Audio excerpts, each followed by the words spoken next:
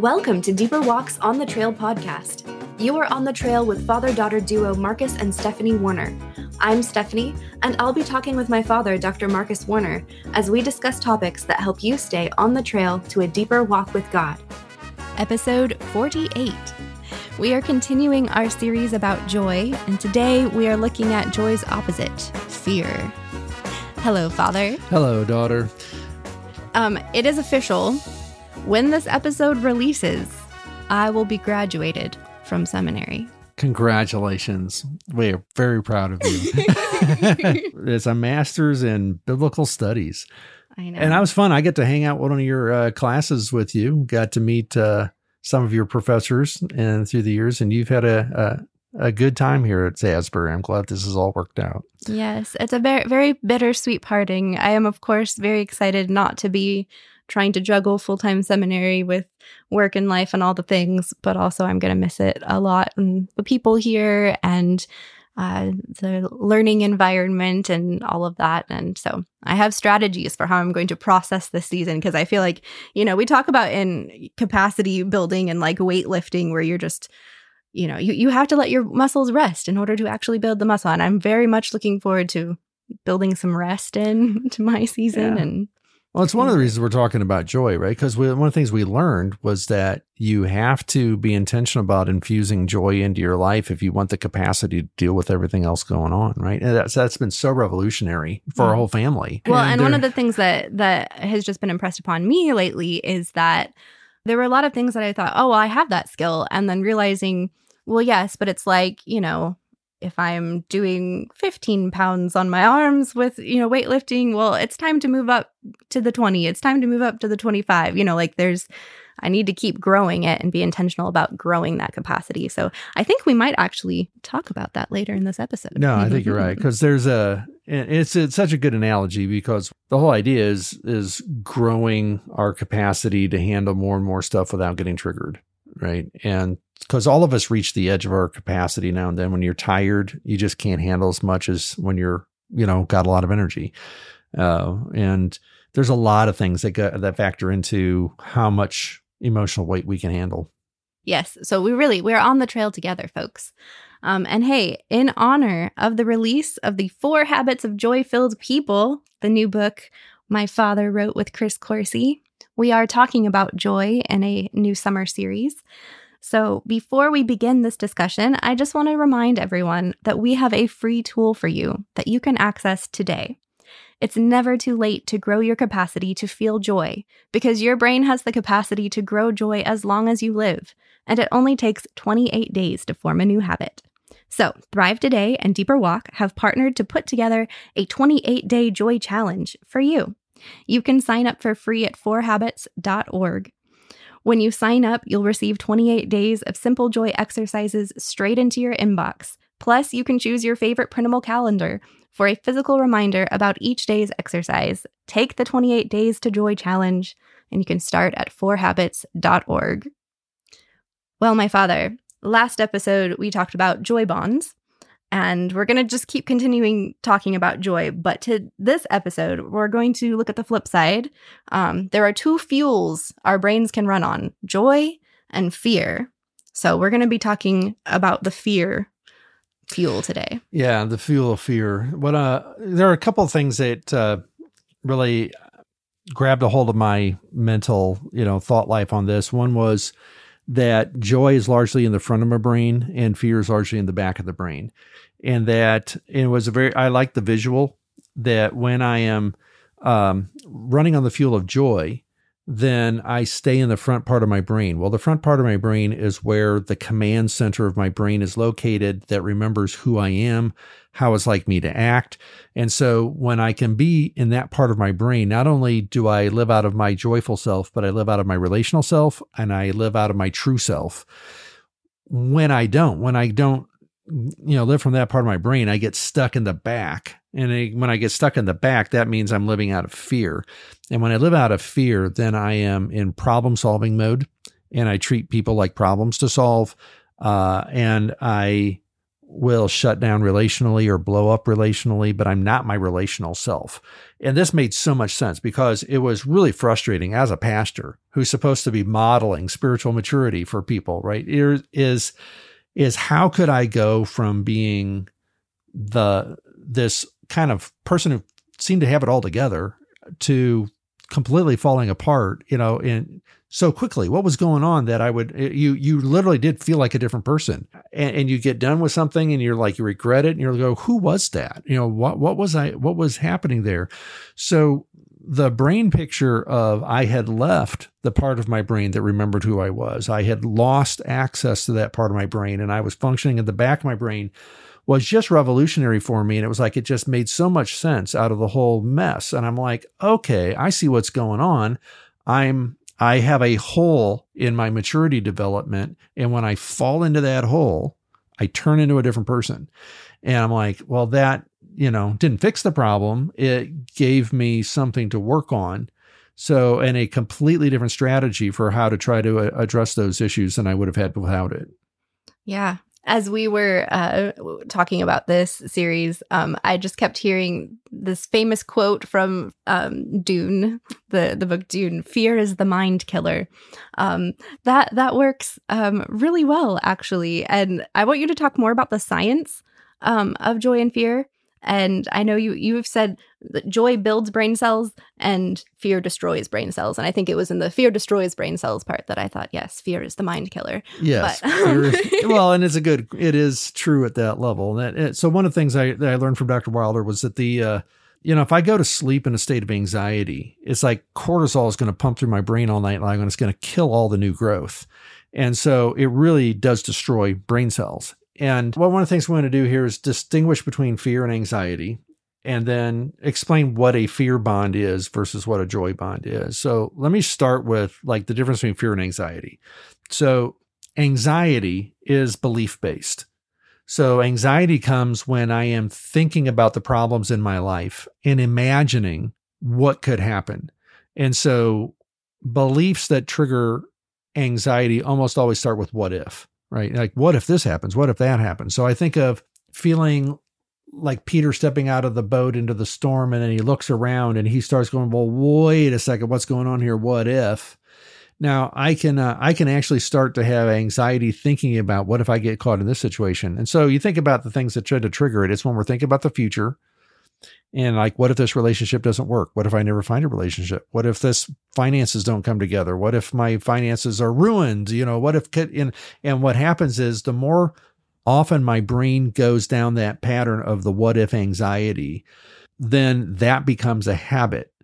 And so habits are formed in the brain as neurons connect together and form chains. So I think of this like every time I do something, it's like these neurons connect and form a chain. And the more often that I do it, the stronger that chain gets. And then that chain gets wrapped with white matter. And once that chain gets wrapped with white matter, I start doing things almost automatically, right? I start doing things as if it's like that's why we call it a habit. It's now become an automatic reaction. I'm not thinking about it anymore.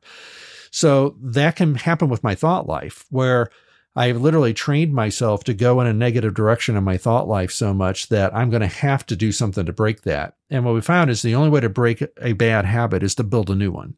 So I can't just say, I'm going to stop that. I'm going to stop that. I'm going to stop that. I actually have to build a new neuro highway, wrap that thing in white matter, and build new habits and new patterns in my life. And that's why we're focusing on joy here, because I would have thought that the opposite of anxiety was faith.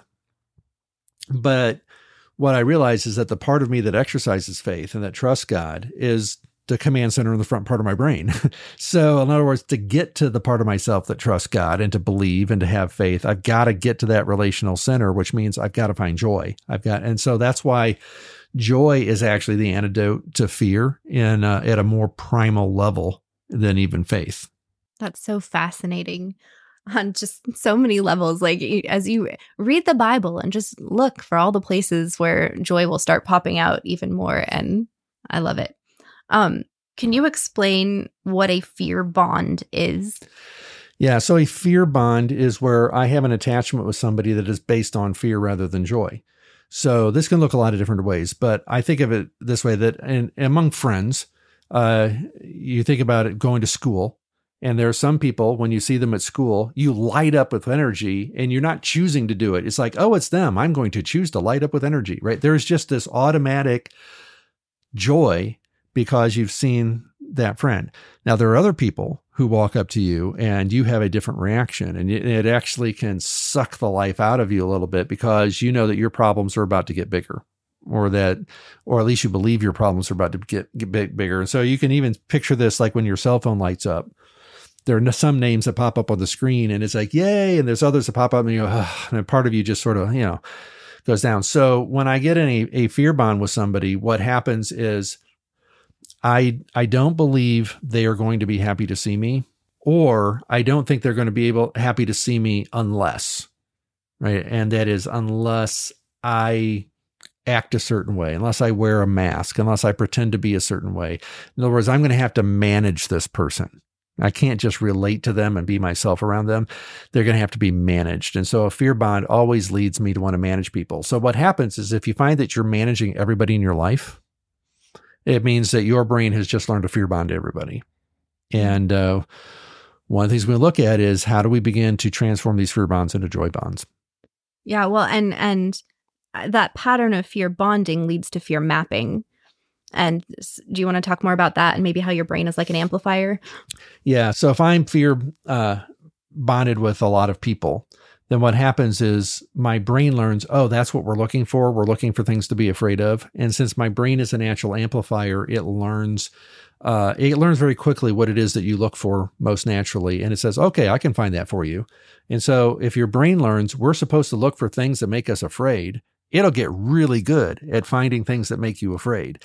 And but if your brain learns we're supposed to look for things that we can be grateful for and appreciate, then your brain will learn that. Oh, yeah, well, I can find those things too. And the story it always reminds me of, I have a friend who years ago sold tractors.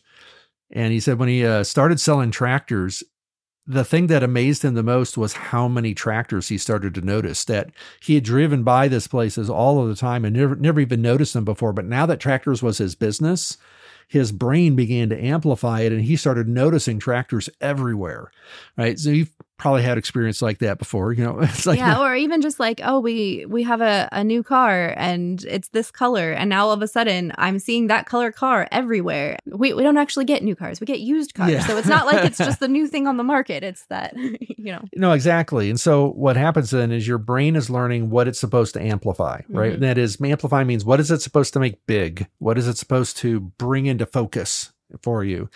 And so if I have developed fear bonds as the habit in my life, then my brain has learned I need to fear map the world. And that means mapping the world means I am scanning it for what there is to fear. And if I am scanning my environment constantly for what there is to fear, I'm going to find it.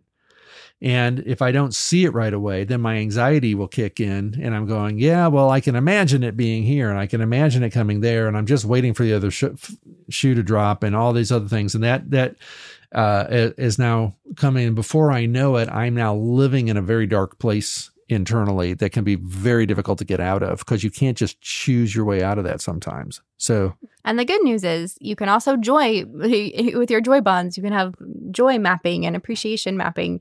And it's also not an all or nothing experience. Our capacity affects this, our attachments affect this. Can you talk more about how fear and joy bonds, maybe from the angle of the window of tolerance? Yeah. So Daniel Siegel is one of the neuroscientists that informed the life model development, talks about the window of tolerance. And what he means by that is that there is how much emotional weight can I tolerate before things start falling apart? And so when I talk about emotional capacity, window of tolerance is the same thing. So window of tolerance is how much weight emotional weight can I handle before I am outside of that window? And if I get outside of that window, that's when things start shutting down, things start blowing up, I start melting down, bad things start happening, I turn into a different person. All those bad things happen when I get outside that window. So maturity can be thought of as the process of growing the size of my window of tolerance so that I can handle more and more emotional weight. So when you go from 15 pounds to 20 pounds to 25 pounds, right, you are doing the same thing. You're trying to grow that capacity. The other thing you're trying to do is develop the skills that allow you to get back, once you've gotten outside of that. So there are some skills, like let me give you examples of things that, seem obvious once you hear them, but at first I didn't even think about them. And that is, it's one of the reasons why we need to take a break now and then. It's one of the reasons why we need a breather. We can't just keep plowing on and plowing on and plowing on. At some point, we got to take breaks. And one of the reasons is if we don't, then we're going to find ourselves just constantly living outside of that window of tolerance. And if you're constantly living on the edge of your emotional capacity, or constantly living just beyond the edge of your emotional capacity, you're going to be constantly in a state of emotional upset. And when you're right on the edge like that, it just doesn't take as much to blow up at people. It doesn't take as much to, melt down in tears. It doesn't take as much to, get stuck in anxiety and fear, because I am keeping myself on the edge of my capacity all of the time. So one of the things we do have to do is not only do we have to grow that emotional capacity, we also have to learn when to take breaks, right? And give ourselves and some it's space. So biblical. Yeah. It's so biblical. I mean, something like Sabbath. I don't know. Yeah, something like Sabbath, something like, don't cut the corners of your fields and like giving the land time to rest and all of the different holidays and festivals and yes. And again, Sabbath. Yeah. And I think that sometimes we miss that rest biblically is actually an act of worship. Because when I rest, what I'm doing is I am saying with my actions, I'm trusting God to take care of me. I don't have to do everything. And that's huge, right? Because all of us have that temptation. If I don't trust God, then it's all on me. And I can't afford to rest because it's all on me. And so there is something to this idea of establishing a rhythm, right, in our lives. And so we talk about knowing when to take a break, knowing when to, how to have this kind of a rhythm that allows me to keep going. So it's like we tell the staff at Deeper Walk all the time. It's like, we want you to have a rhythm because we want you here for a long time. We don't want to just, chew you up and spit you out and burn you out fast, right? We want people to want to work here and to find a rhythm that they can maintain for a long time. Mm-hmm. So before we have our closing thoughts, I have another question that I want to make sure we get to, and that is just, you have a subheading in the 4 Habits of Joy-Filled People that I love. You talk about tearing down the house of fear. And yeah, I just love that imagery. Could you talk more about that imagery? So in our new book, The 4 Habits of Joy-Filled People, the core image that Chris and I use is that we all have an inner world. And in our inner world, you could think of it as like the house in which I live. And that's either going to be a fear house or a joy house or some kind of a hybrid in between, right? But to the extent that that is a fear house, I'm not going to want to spend much time there. And so you stop and think about it. It's like, if I have a fear house in my inner world, then I'm probably going to develop a pretty avoidant lifestyle. I'm not going to want to be alone with my thoughts. I'm not going to want to be alone with myself. I'm not going to want quiet. I'm not going to want peace. I got to keep myself distracted. I got to keep myself busy. I got to keep things coming in, because if I'm alone with myself, I'm stuck here in this house of fear. Well, who wants that, right? And so one of the things that we find is that a lot of people with their house of fear have never learned to rest, and they have never learned to be quiet or how to turn off the noise and to detach from things. And that's why it can be a skill, and it can become a habit that we have to learn to try to, cope with that. So what we want instead is in our inner world to have a joy house. And that is to tear down that fear house and to build a joy house, which is a place that we like being. And when that's the case, then we can develop much less avoidant lifestyles and learn to quiet and be at peace much more readily. Mm-hmm. And that's our goal as we're exploring this on the trail. We are going to be tearing down some houses of fear and building up some houses of joy. I'm excited for it. So as we come up to the end of this episode, and before we get Dad's final thoughts, I just want to remind you to check out the free joy building tool at 4habits.org. And I hope you have so much fun using it to build your joy capacity. So mi papa, any final thoughts for this episode? I think that as I think about this, there's so many different directions it goes to, but one of the reasons is personal is for most of my life, I didn't think I had any issues, right? I thought I was about as normal as a normal person could be. And then what happened is as I got into parenting and then I got into leadership and then I started adding more and more weight to my life. It's like I got to handle the weight from all the expectations at church, got to handle the weight of all the expectations. And what happens is as you start adding more and more weight, your margin gets thinner and thinner and thinner. And I started developing anxiety, and I had never been an anxious person. And so now I'm like, okay, what's going on here? And what I realized was I just maxed out my capacity. I'd maxed it out and I didn't realize what was going on. And I needed to kind of reinvent my approach to life. It wasn't just about taking thoughts captive. That was part of it. Yeah, there's going to be a whole new approach to life that I was going to have to come to understand. And so that's part of what I wanted to share with folks. Huzzah. We're going to do it together. It'll be epic. It'll be epic. Beautiful. Alrighty then. Thanks for joining us on the trail today. Deeper Walk International is a nonprofit organization, and we partner with people like you in order to do what we do. Some are on the trail with us as official trailblazers who commit to donating $25 or more per month. We invite you to consider becoming a trailblazer. You can do this very simply by visiting our website, deeperwalkinternational.org/trailblazers. If you want to keep going deeper with us on your walk with God, please subscribe to the On the Trail podcast, leave a review, and share with your friends. Thanks again. We'll see you back next week.